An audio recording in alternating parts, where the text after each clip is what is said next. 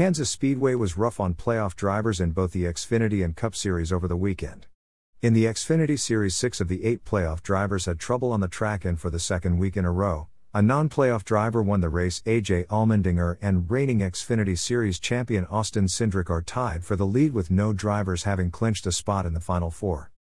In the Cup Series on Sunday, Ryan Blaney, Martin Truex Jr., Brad Keselowski, Joey Logano, and Kyle Busch all had issues on the track.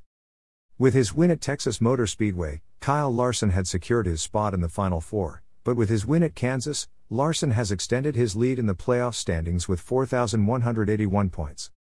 The upcoming race at Martinsville is the final cutoff race for all 3 racing series, where the Final Four will be named to compete for the championship next month at Phoenix Speedway. NASCAR Cup Series point standings, October 25, 2021. Kyle Larson, 4,181. Chase Elliott, 4,107. Denny Hamlin, 4,105.